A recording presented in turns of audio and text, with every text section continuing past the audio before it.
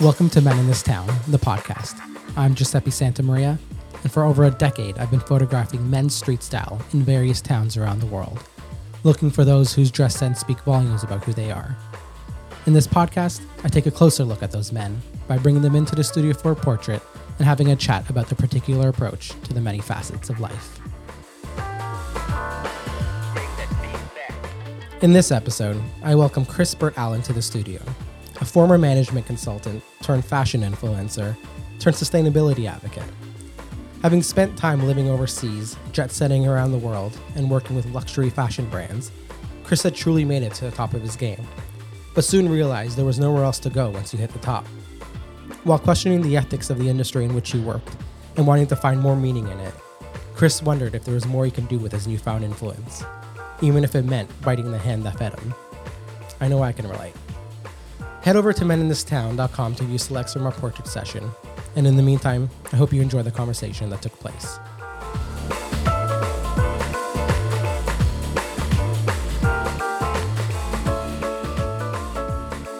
Start off with introducing yourself, your name, age, and kind of what you do for a living. Yeah, my name is Chris Burt Allen. I'm from Perth, Western Australia. I'm 35 years old, and I've been working as an influencer for about 5 years. And I'm a reformed management consultant, so I have that corporate background as well. Awesome. How was it like growing up in Perth? When did you actually come over to Sydney? Yeah, growing up in Perth was amazing. It's that quintessential safe space. So I have very fond memories of my childhood and teenage years, and I think I was just yearning for more. I just was deep into menswear magazines and was always kind of dreaming of what else was out there. So as soon as I had the chance, which was after high school, I went on a gap year. I started studying after that, but went on exchange a couple of times, would spend my summers elsewhere, and sort of bounced around for 15 years pretty much. So I ended up in London, and I've just moved back a few months ago. So it was kind of going back and forth between Europe and kind of coming over here. And then what was kind of the thing that kind of kept you grounded, I guess, in that time? Or was it just kind of exploring?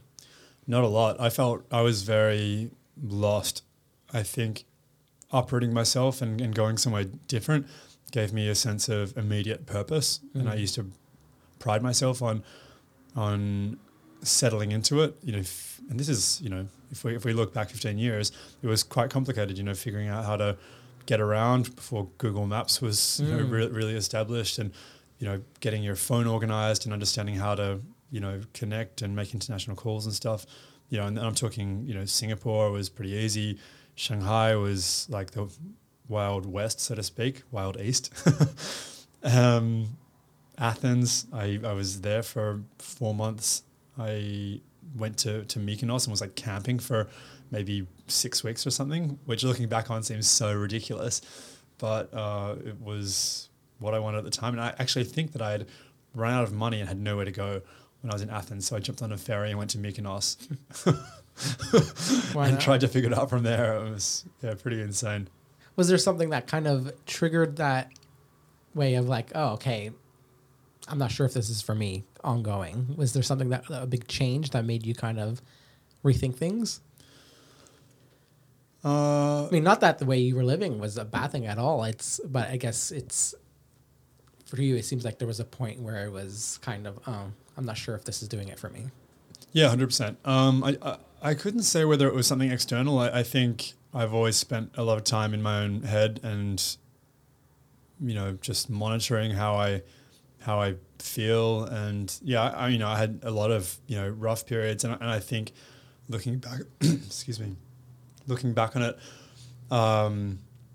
I've always been a learner. I've wanted to do something new and different, and absorbing all the information and observing how things are running gave me a lot of pleasure, like getting up to speed and comprehending new things.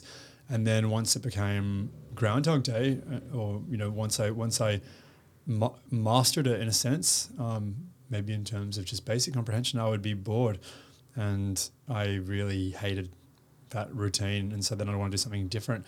But you know, just because you're over one thing, it doesn't mean you necessarily have something else that has captured your, you know, your head or your heart. So I think I had a lot of in between times where I just didn't know what to do. You know, I felt like nothing had any meaning, and that's where I really struggled.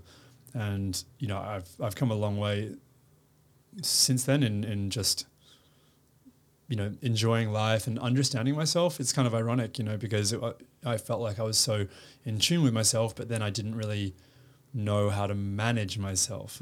No, I hear that. I think I'm very similar in a lot of ways, and kind of in my head, and kind of that idea of trying to find meaning in something and feeling like, well, what is the point to this or that? And I think you especially experience that for a lot of people when you work in fashion as well. And it's like, well, what, like, it just seems so superficial in a lot of ways. And for me, it's like, well, one of the reasons why I kind of, you know, I do street style, and it was kind of about photographing people's outfits and how kind of they dress when they want to express themselves. But then I wanted to get the deeper story of, well, who are they? And I did that through the magazine and through this podcast, and kind of want to see what the inside is like as well. How would you describe your personal style right now and what it's all about? Obviously, you probably would have experimented a lot during the years, and it's like, well, getting to the point where it is now, how do you feel? Yeah. I've been through a lot of phases, and I guess it's one of those things. It's like how you feel about yourself, or, you know, just your identity. You're constantly evolving and learning more. You know, getting older is great in a lot of ways, and looking back, you feel like those versions of yourself are totally redundant and totally obsolete. But some things have endured. Like I've always had a very conceptual perspective on fashion. It's, you know, what it represents, whether, and it varies. You know, sometimes it's self-expression, and sometimes it's just textures, and that's what I'm thinking about. And sometimes it's colors, and sometimes it's a cultural pillar. Or sometimes it's a mood or an ethos or a vibe. So, you know, some people are much more sensory. You know, it's just about like the, you know, maybe the colors or the textures, you know, more like literally more superficial, you know, sensory stuff. And that's another thing that I've been learning to hone and pay more attention on as one element of how an outfit will be put together. But yeah, for me, it's been much more conceptual and more about ideas and symbolism, what things represent. That's just me as a person. And that's how I've, you know, dressed myself, and that's how I've interpreted things that I've seen for so many years. Amazing. What are you wearing today? Well, good question. Today's a bit of a mishmash. So let's start from the bottom up. I'm wearing some Prada lace-ups, the chunky sole, which they did very well with. I feel like this particular sole, the monolith sole, is just so recognizable and so Prada, and you know, it's like straight to the archive kind of vibe. The socks are just, I think, Hanes. I love plain cotton basics. Whenever I go to the States, it's like underwear, tank tops, socks. I always restock. I'm wearing some pleated wide leg kind of chalk stripe trousers from Cerruti, which is a brand that I work with. They gifted them to me because I love them so much and I was ranting about them so much on Instagram. I'm wearing a vintage T-shirt, which I believe is In-N-Out Burger, actually from the Utah outpost, which that. I bought here in Sydney. And because I've been to Utah, it was very meaningful for me.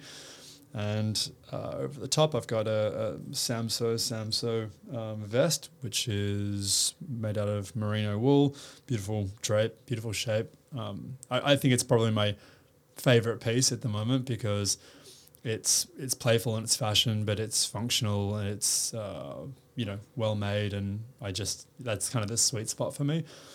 And yeah, I've got a recycled gold bracelet on that I got from Bicester Village while I was working with them. They gave me credit as part of the job, and they had a kind of a Project Earth, like sustainability oriented pop up, and there was a jewelry designer there, and I picked it up. I thought it was a really great investment. That's when I was always thinking about this is when I was already thinking about stuff, being aware of stuff and accumulating stuff and having stuff pushed on me.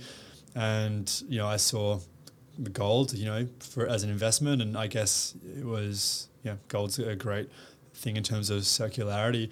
And when you add in the ethics of mining gold, there's kind of more transparency around that as well, the negative impacts. And so, recycled gold I was like, yes, it's fashion, it's cool, it's ethical, it's circular. Ticked all the boxes. So I guess when did you go from doing, you went from management consulting to kind of eventually starting your own blog and kind of Instagram and kind of becoming this fashion kind of influencer here I guess it was in London, and then eventually now you're in Sydney. How did that happen, that transition? I knew that I was really drawn to fashion and events and that sort of, the glitz and glamour, I suppose. And I just decided to start cataloging my outfits just to sort of practice photography, sort of to give myself something to do and just, see where it went. And when was this? What kind of time period is that? This was 2016, I guess. Okay. So it's only 5 years ago. Or maybe it was 2015. And I actually, I was at the races and I got asked to enter the best dressed competition. And I think I won, or I placed, and I won this big voucher.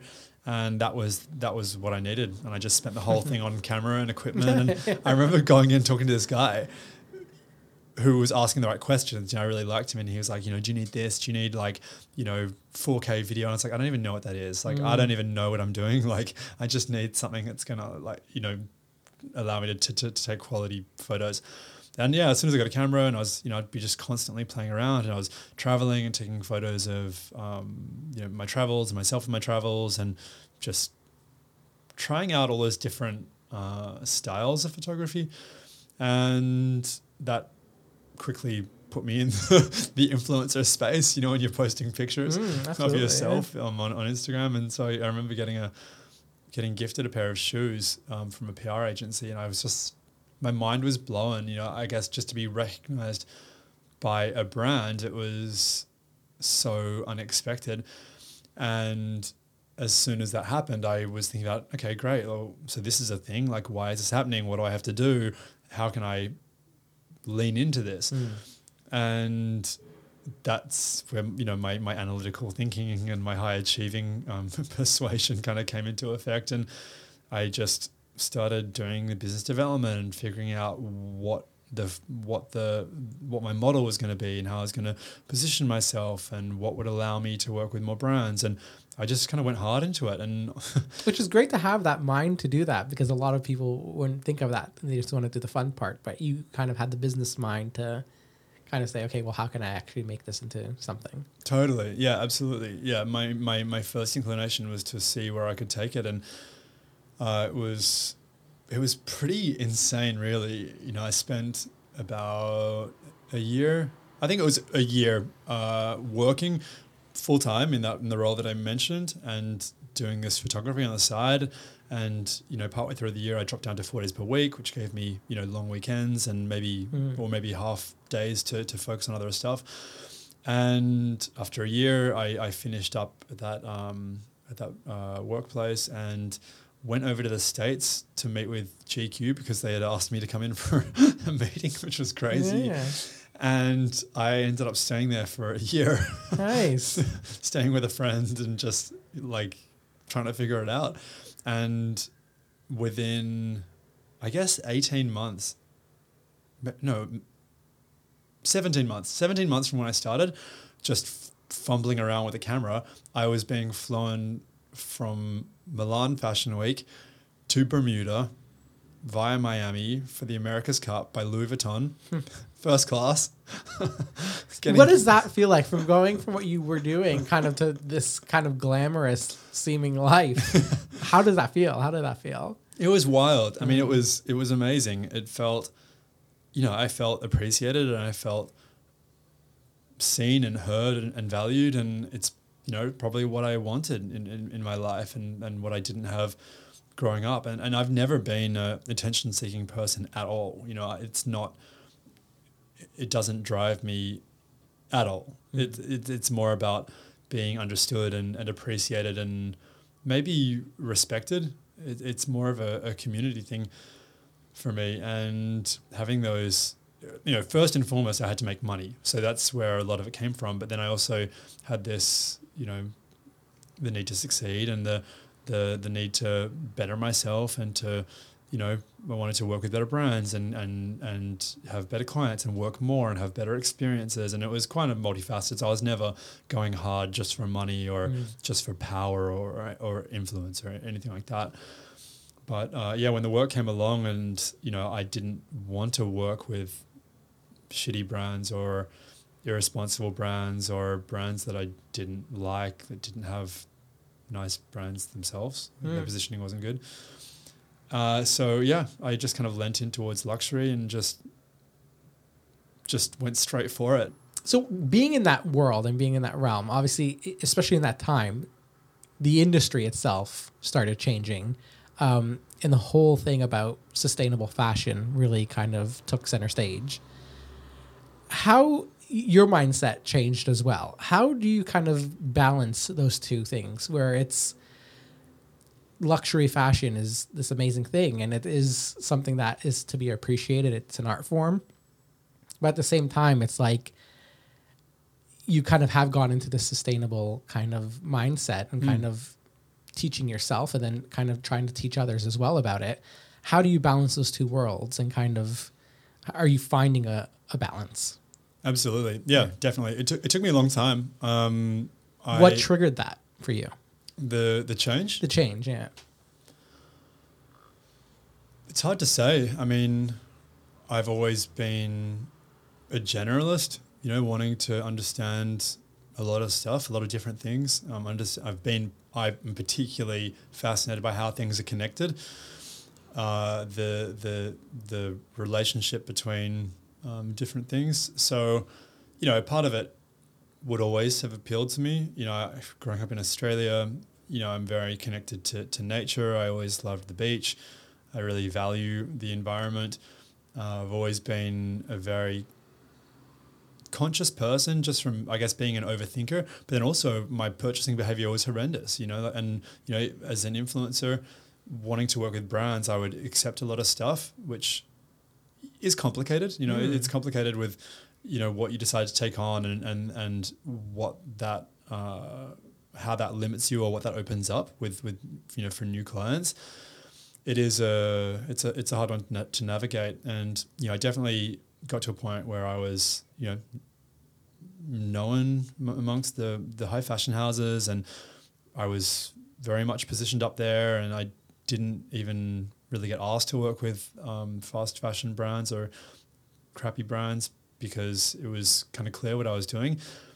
And I guess it kind of was a little bit more boring. It was that sort of Groundhog Day because you get to that sort of the top and you don't, there's nowhere else to go other than kind of push it harder, or you start comparing yourself to other people around you, which is not good. A lot of things have changed in conjunction, like my motivation has changed. I've found that even working in the same way with brands, with clients, the style has changed because my interpretation has changed.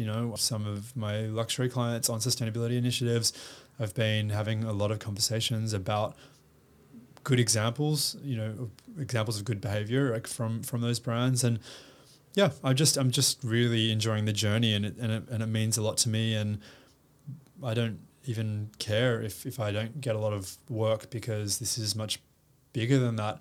But I'm so confident in what I'm talking about and my perspective on it that I'm sure it's going to lead somewhere. So I'm really excited. I think it's people find it, as we said before, like, confronting or scary, and there's often an absolutist mindset that goes around it. Like, and I've had people come for me, saying, oh my God, like, you're working with a fashion brand. How can you talk about sustainability? I'm like, well, what exactly is your point?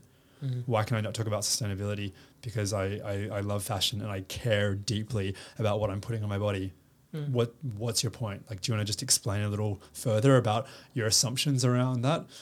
It's about the messaging. Yeah. And I guess even just you've kind of cleared up for me is that it's also you kind of speaking to your audience that you've kind of created as well. That's a direct, you're not trying to kind of change the minds of everyone. You're changing the minds of people that kind of are interested in fashion and kind of making it very a targeted message, which I think is important as well, because it's like, especially with the influencer world, it's like, it's that great thing of that you have an engaged audience that you could actually speak to and kind of they listen to you.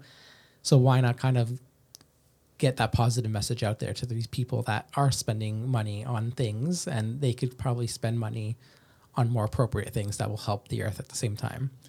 Look, it's hard. I appreciate that perception, but it's a lot, from where I was fairly recently, trying to create change and speaking out sustainability is a lot for even my audience, but just a lot for social media. People don't want to see any implication that they're doing the wrong thing, and finding my tone of voice, like, how I live is, very sustainable. Like, it's not just the fashion, it's not just the things that I'm putting on Instagram. It's like in terms of how I get around, my diet, how I shop. I cycle everywhere. I'm pretty much zero waste. I take part in reforestation programs. I donate. I offset. I don't talk about all of that. I try and work with what Instagram is, which is inspiring and sort of like leading people and making people like conveying also like almost the mood and the sentiment and the ethos of what I'm doing. So it's definitely an adjustment period, and I'm sure there are people that have been that are alienated by what I'm saying because of their assumption about what I'm trying to do. And I have a lot of people that are starting to follow me for the sustainability side of things, and they've also come for me because of the fashion stuff. So it really is a bit of a dance, but I feel much, in a lot of ways it's more of a disaster than I've ever really had before, in social media. But I feel so much better about it because I know what I'm doing, and, to a certain extent, like, if you don't like it or you don't get it, it's on you. You can only go so far in holding people's hand, and if your eyes aren't open and your heart isn't open, then sorry, it's a lost cause. Yeah. It's a happy dance that you found, I guess. That's the thing. You found meaning in kind of all of this. Is that correct to say? Absolutely. Yeah, I love it. I think my perspective is really important because it tends to be all or nothing. And, you can have nice things and live a good life, and be happy and like fashion and, still be into sustainability and still do the right thing and still be good for the planet.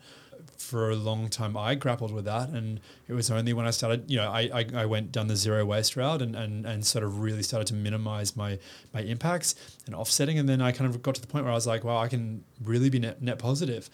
And I'm not the kind of person, I don't look like the kind of person, people would expect to be in that position. I'm not living on a farm off the grid. And I think a lot of people, when I get to have these sorts of conversations, people find it very reassuring. Like, do you think COVID has kind of helped personally kind of you propel into this kind of direction at all? I mean, it's lent you the opportunity to kind of stay still for a second. Yeah, that's a really good question. The correlation was pretty undeniable. I was in Australia for work when the shit hit the fan, and I'd been in Melbourne. I just arrived in Sydney when stuff, flights started to get cancelled and stuff.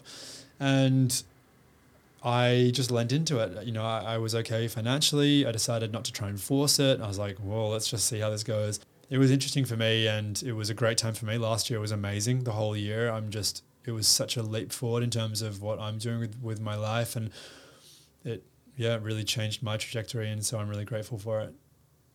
Yeah, I think that's the thing that we have to look at, sometimes the bright side of things, and it's opened up your eyes personally, and now it's going to kind of have an impact with other people because you have this platform. And I think if you could kind of motivate or touch or speak to one person even, at least, that makes the biggest difference. And even through this interview, it's like just opening people's minds up a little bit more, and that littlest influence hopefully will have a bigger impact sometimes. 100%. And I think those conversations often happen in person. You know, I have obviously a sizable audience on social media, but the best chats that I have are in person, often with people that I don't know. And when you can inspire people and make people excited about doing a little bit better, and they're moved to the extent that they will have the same conversation with people in their little world, you know, you can change the world, you know, on the premise that we're all connected via 6 degrees of separation. You know, all you need is like those, you know, 4 people to change the minds of people in front of them. And, you know, you're creating, you know, a better world, you know, on the other side of the world. You know, we are powerful and we are influential, and, you know, I'm grateful for my background and being able to work with brands, I guess, as a brand myself, you know, as an equal, you know, partnering with these, like, you know, these big companies. And some people are just so disempowered, you know, they think they just have to tolerate whatever is in front of them, and that, you know, brands and companies and the institutions dictate how they have to live. Like, well, I didn't have a choice. Well, you can say no, and you can tell them that you want better. Like, and people will just see it as like so like out of the question or so confronting, but you can, you know, like the conversations you have and the feedback you give, and, you know, what you tolerate is you know, has a huge impact on how we continue to live. Well said. Final question. What's it like to be you right now? What's your headspace at? I mean, it's great. You know, I'm doing exactly what I want to do. I know what I want to achieve in the near future. There's things that I want that I'm not set on and not angry about not having. I'm excited about my role in the world. You know, what I want to do, the change that I want to create is very inspiring for me. And being able to have chats like this and do like little jobs with, you know, with brands that understand what I'm trying to do, then, you know, adds a little bit of mass to my, you know, my shtick, and things are just starting to snowball in that way. So I'm really excited. I have a lot that I can do. I'm really grateful for the relationships that I have and the work that I've done, and things that I can sort of go back to, or those sorts of relationships that I can utilize to do what I'm wanting to do right now is really great. Well, thanks, Chris. I appreciate you coming by and kind of sharing your story. Yeah, so happy that I could come and be a part of this, and I'm grateful for the opportunity.